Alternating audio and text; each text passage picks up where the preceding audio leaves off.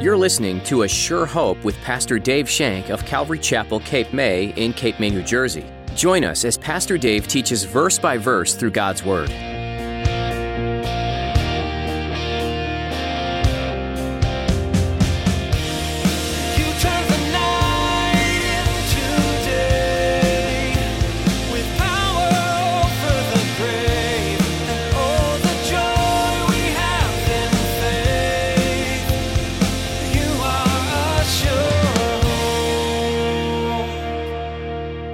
I believe that the Lord can speak to us through a dream. I believe He can speak to us through a vision. It says so in these scriptures.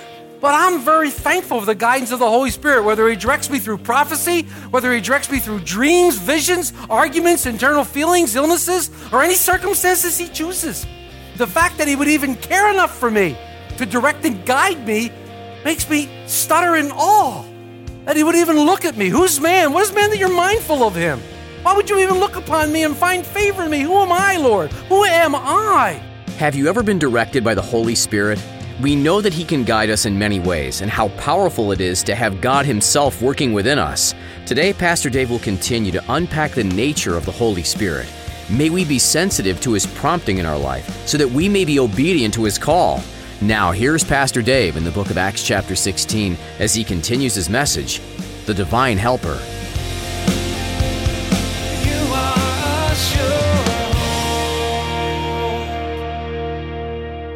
I was at a conference. It was for senior pastors only for Calvary Chapel. 1,500 senior pastors from all over the world were there gathered for a conference. And we were being edified. We were being raised up. We were being taught the Word of God. And as I came out of the conference one day, they had this great big fountain. And I stood there at the fountain. And I was looking around. And I became overwhelmed. And I began to weep. And my knees buckled. And I thought I was going to fall down. Because I realized God had given me my heart's desire.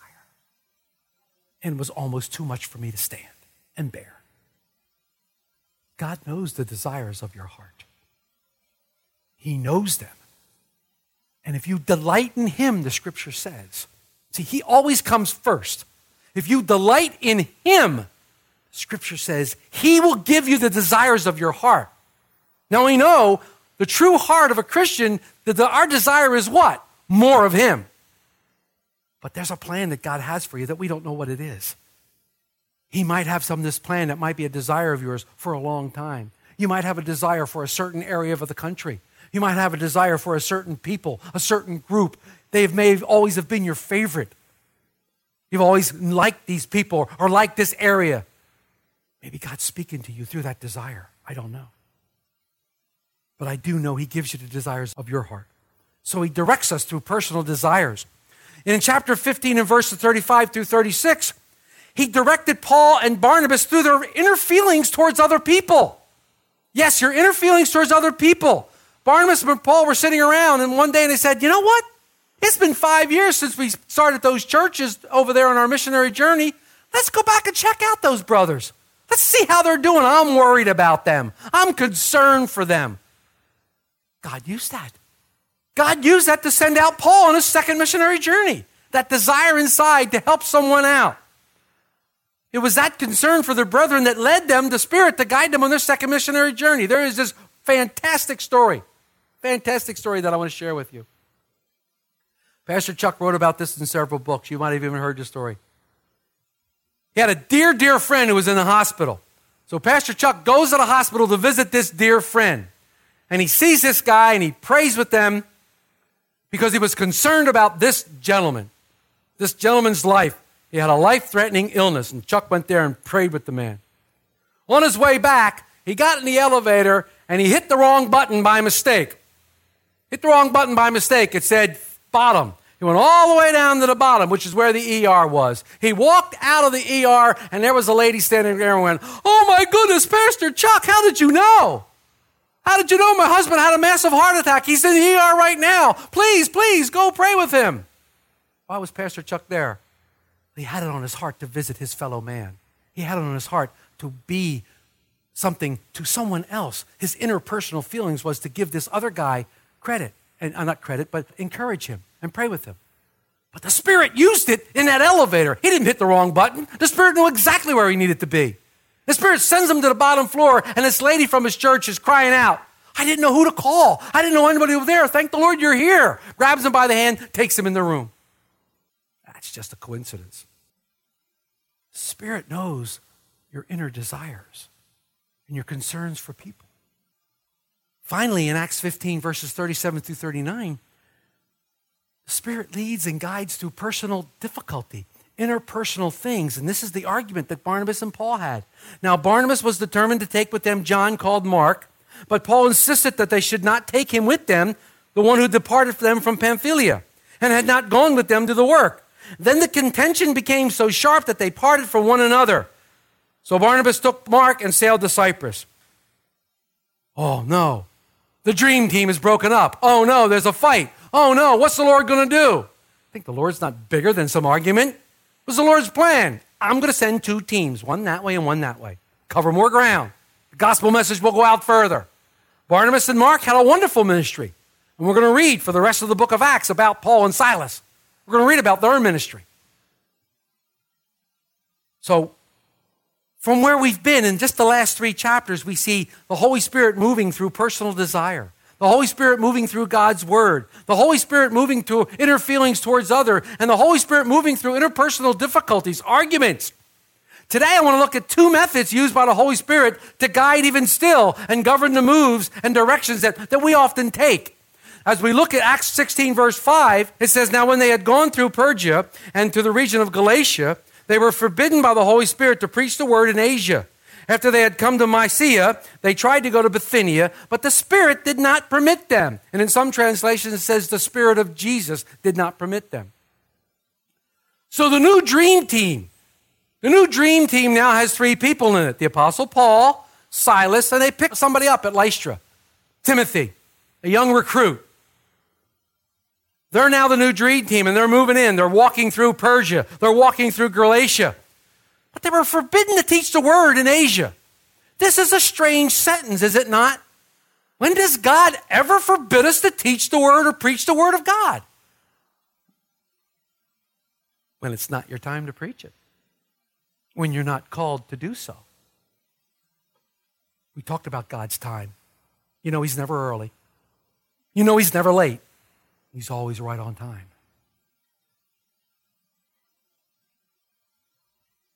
Spirit wouldn't let them preach the gospel in Asia. But the Lord has a plan and a purpose for everything. And we know His timing is perfect. We also know from Scripture that the Lord wants to work on both ends of things. He wants to prepare both days. Maybe it wasn't preparation there. It wasn't preparation. Why?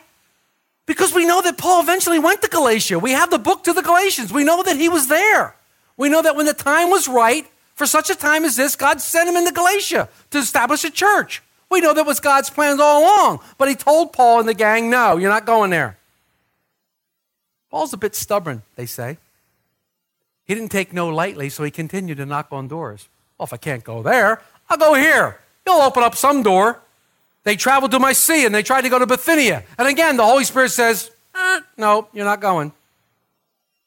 How did the Holy Spirit prevent Paul and the gang from going to Bithynia? How did he do that? Many people believe that it was through illness. Many people believe that it was through illness. And they kind of use the scriptures in Galatians 4, 13 and 15 when Paul's talking about being sick. We really don't know why, because the Bible doesn't tell us. We don't know what kept them from being back. There are others who say Paul contracted an illness on his first missionary journey. Some people saying it was depression. Some people said it was epilepsy. Some people were saying that he had an eye problem. And many, many people agree that whatever it was that kept Paul from going there was his thorn in the flesh that he talked about in 2 Corinthians. We don't know because the Bible is silent. And if the Bible is silent, guess what? We need to be too. I can't tell you what happened because I don't know. I'll ask him when we see him. Paul, why did the Spirit not let you go there? What happened? What went on? There's a note that I would like to point out here in support of some of this theory, okay? There's a note here because remember we want Scripture to interpret Scripture. And there's a note here that I would like to point out. If you look forward to verse 10, there's an interesting thing there. See if you can spot it. Now, after he had seen the vision, immediately we sought to go to Macedonia, concluding that the Lord had called us to preach the gospel to them. Anybody say anything different there? Yes, it switched tense. The pronouns switched. Up until this point, it was they did this, and they did that, and the church did this, and Paul Barnabas did this. All of a sudden, we get a we. Huh? Who's the writer of this book? Dr. Luke. Dr. Luke. What was Dr. Luke a doctor of? He was a physician. Many people believe that because of Paul's illness, Luke was called to become Paul's personal physician. And so he joins the group here. And so the dream team went from 3 to 4. The dream team now is 4 strong. And Luke continues with them. And it changes again in chapter 17 when they leave Philippi, making everyone think that Luke then became the shepherd or pastor of Philippi. That's what the scholars believe. Because the pronouns change again. They go back to they. I mean, Luke can only write what he sees in the we, right? In the first person. The big question we have to answer. Can the Lord use illness to direct your steps? Most definitely. Most definitely the Lord can use an illness to direct your steps. He can use an illness to slow you down. He can use an illness to get your attention. Sometimes we might be attempting something that isn't necessarily wrong, so to speak, but it might not be what the Lord wants us to do at that time. But I can tell you one thing that illness will do, and one thing that Lord wants you to do. Illness will drive you to your knees, which is where the Lord wants you. Illness will drive you to your knees to call out to Him, which is a perfect place when you're on your knees before the Lord. Then He can surely use you and surely direct you. As we move on, we find that the Lord has other ways through the Spirit of directing people. We've studied something like this before. Look at verse 9. And a vision appeared to Paul in the night. A man of Macedonia stood and pleaded with him, saying, "Come over to Macedonia and help us." Remember back in Acts 10, we studied the visions of Peter and Cornelius. They both had visions. The Lord was working on both ends. He was calling Peter to go to the Gentiles. And he was telling Cornelius that the man would come and send somebody and ask for Peter. Those visions. Joel has this great prophecy. He spoke about the last days and how the Spirit would be poured out on all flesh. In Joel 2:28, and it shall come to pass after that, I will pour out my Spirit on all flesh. Your sons and your daughters shall prophesy. Your old men shall dream dreams. Your young men shall dream visions. Now, if you look at this in context and you look at it as about what it truly is, the entire book of Joel's prophecy, it's clearly talking about the last days and clearly talking about the great tribulation when the Lord will deal with the nation Israel. It's clearly talking about that. It's directed towards the nation Israel. Why do I mention it? Because on the day of Pentecost, Peter quoted from this scripture. He quoted from this scripture. Now, we have to make sure we don't think that at the Pentecost, this scripture was fulfilled. It was not fulfilled. It's called a partial fulfillment. Did the Holy Spirit fall? Yes. Is the Holy Spirit continually pouring out? Yes. But will the Lord fulfill this scripture at the end times and tribulation with Israel? Yes. Most definitely, yes. So that's why that's appropriate here. That's why it's appropriate here. The Holy Spirit is doing the work here. The Holy Spirit was doing what He was sent to do. We need to be aware of Him, and we need to ask His guidance in the midst of everything. The Holy Spirit will stop you from going someplace, and He will allow you to go someplace. Let me tell you another great story. There's a man by the name of Dr. Edwards. He was a bank president in San Jose, and he committed his life to Jesus Christ. He was totally dedicated in his life to Jesus Christ, gave the Lord everything he had. But he felt God calling him into the ministry. He began to study the Word of God. He even went to school to prepare for what he thought was his new career. One night, he had a vision. An old gray-haired man using an old-fashioned plow pulled by an ox. The field was only half plowed. And the old man was saying, "Come to us, help us." Dr. Edwards didn't know the meaning of this scripture. He didn't understand what this scripture was. Pretty soon, God began to place upon his heart a desire to go to Panama and teach God's word, a desire to become a missionary. The president of a bank in San Jose, California, quit his job and became a missionary in Panama. He was successful. He was well educated. He was doing a wonderful job. One day he got a call from the hospital. Dr. Edwards, we have an old man here who's dying. Nobody seems to know who he is. We need to come here and you need to minister to him. Goes to the hospital, opens the door, and stands there and looks in amazement. He recognized the old man. It was the old man in his vision. It was the old man in his vision. He had been in Panama for some 30 some odd years, had a ministry. His time had come. The Lord was calling him home. And Dr. Edwards would take over that ministry. The unplowed ground was the work that still needed to be done in Panama. God's word that still needed to be shared. And Edwards continued to build on that man's foundation and continue to do what that man had started. God had called him through a vision. I don't know if I've ever had a vision in that type of sense. I don't know if I've ever experienced that type of vision. I've had the Lord minister to me through visions that are just between me and he, but nothing like this. As far as dreams, I do dream. But when I wake up with a really crazy dream, I just think it's the pepperoni I had the night before. I haven't had what you would call a spiritual dream from the Lord. I would still hope I would have visions, but it says young men will have visions and old men will have dreams, so I guess I need to be looking for the dreams. I don't know. But I'm open. I believe that the Lord can speak to us through a dream. I believe he can speak to us through a vision. It says so in these scriptures. But I'm very thankful for the guidance of the Holy Spirit, whether he directs me through prophecy, whether he directs me through dreams, visions, arguments, internal feelings, illnesses, or any circumstances he chooses. The fact that he would even care enough for me to direct and guide me makes me stutter in awe. That he would even look at me. Who's man? What is man that you're mindful of him? Why would you even look upon me and find favor in me? Who am I, Lord? Who am I? Who am I? My only prayer is that we would listen. We would listen when the Lord speaks to his Holy Spirit and we would move. But we can't make the mistake of thinking that the Holy Spirit will only lead us in some magical, supernatural way. You know, when Barnabas and Paul were sent out, that was supernatural. When Peter had the vision, when Paul had the vision, that was supernatural.